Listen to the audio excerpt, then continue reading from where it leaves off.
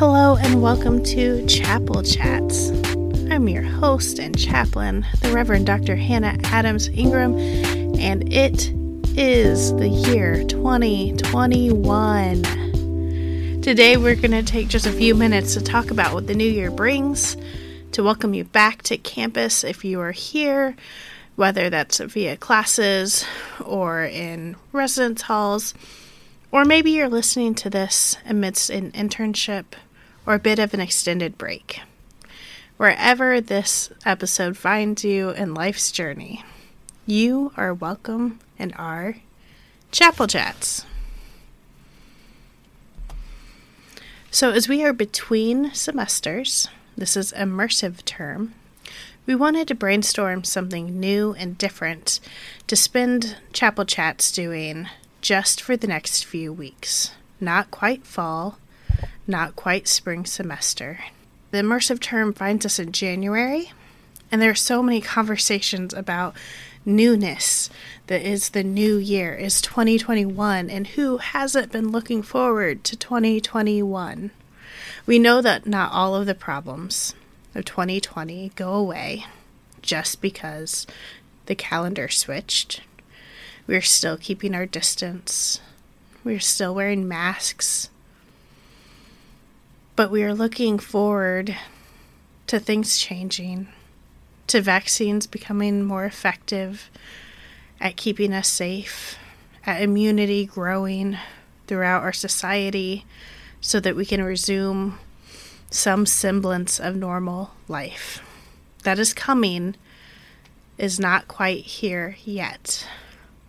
So while the calendar says it is a new year, not all things are new. So as I reflect on the idea of a new year, which we have so many times for newness in our school year especially. We have the fall, that feels like a new year because it's a new school year. We have January, it's a new calendar year. We have February, a new semester. So then we talk about newness again. So we have a lot of times that we feel like we get to restart, to jump things up. But the thing about January is that everyone in our other parts of life are also talking about the new year. They don't always join us in thinking that the fall is new or February is new. But the society around us embraces January 1, as New Year. And with it comes New Year resolutions.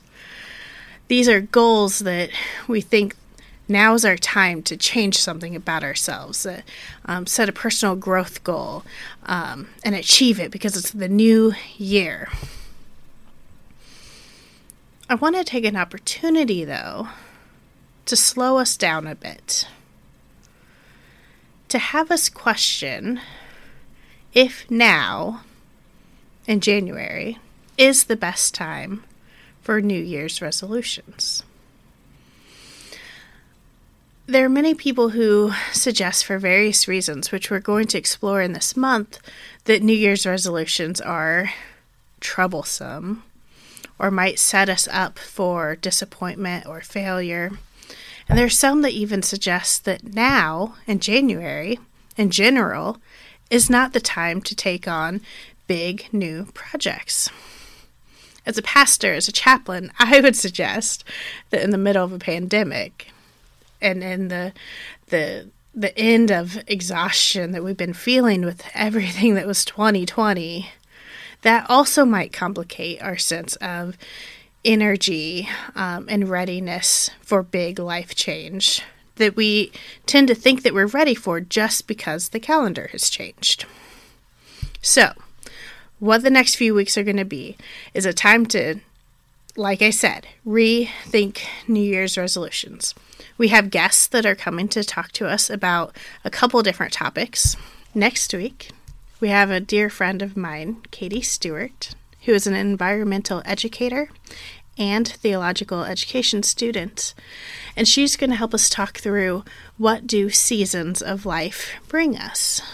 What does it mean to be in the winter of life right now? What does it mean to seek out times that are best for goals and transformation? Because right now it's winter, And many of our animal companions tend to hunker down in the winter.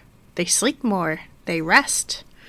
And here we are hustling and ready to change everything just because the calendar has changed.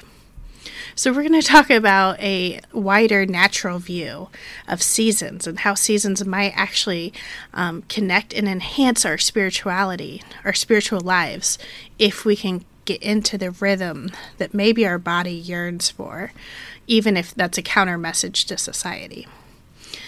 The following week, we will host guest Reverend Heidi Heath, who will talk to us about diet culture and why this is a troubling phenomenon in our society that leads to not just disappointment, but oppression and injustice. So we'll talk about that in the context of so many New Year's resolutions being body-based, diet-centered, and kind of explore what alternatives we might have to some of those resolutions that have become societal jokes that probably mask deep societal pain.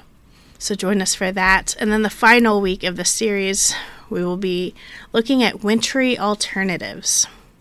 If we decide that now might not be the best or only time for big personal transformational goals, what would our spirituality look like in the winter? What does it look like to be more reflective, to quiet down, to hunker a little bit, and take advantage of what the seasons provide us? So that's what we have coming up in the next few weeks. The reason we dropped this today is to let you know a few things. One, a fun series is coming, and we hope you join us. We hope you share with your friends and family and loved ones and anyone in your life that you want to have this conversation with. This is coming, and that we'd love to talk more about what people are thinking as the new year starts. The other thing is you have probably already seen endless social media posts about New Year's resolutions. It might come up as icebreakers in classes. What is your New Year's resolution as we start immersive term? And there is a sense of pressure that comes in, how are you going to be different right now? What do you not like about yourself that you're going to change? That becomes the societal conversation. And beloved, I'm not asking you to change anything right now. I want you to be. I want you to rest. I want you to take care of yourself. And that might mean that there are behaviors you would like to increase in your life because they make you feel good and better and stronger and ready to face the day. But there are alternatives to feeling like you have to make goals that point out your flaws and your insecurities and make those a problem that need to be battled. In this space, we are seeking deeper spiritual connection and wholeness and wellness that is not based on a deficit you have, but assumes that you are already a glorious creation, beloved by God. I can't wait to keep going with you. Join us next week.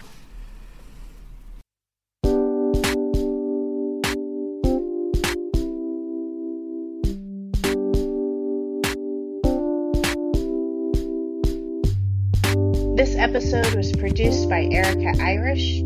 The music is High Ride by Blue Dot Session. The podcast artwork is by Riley Jones. We'll see you next time.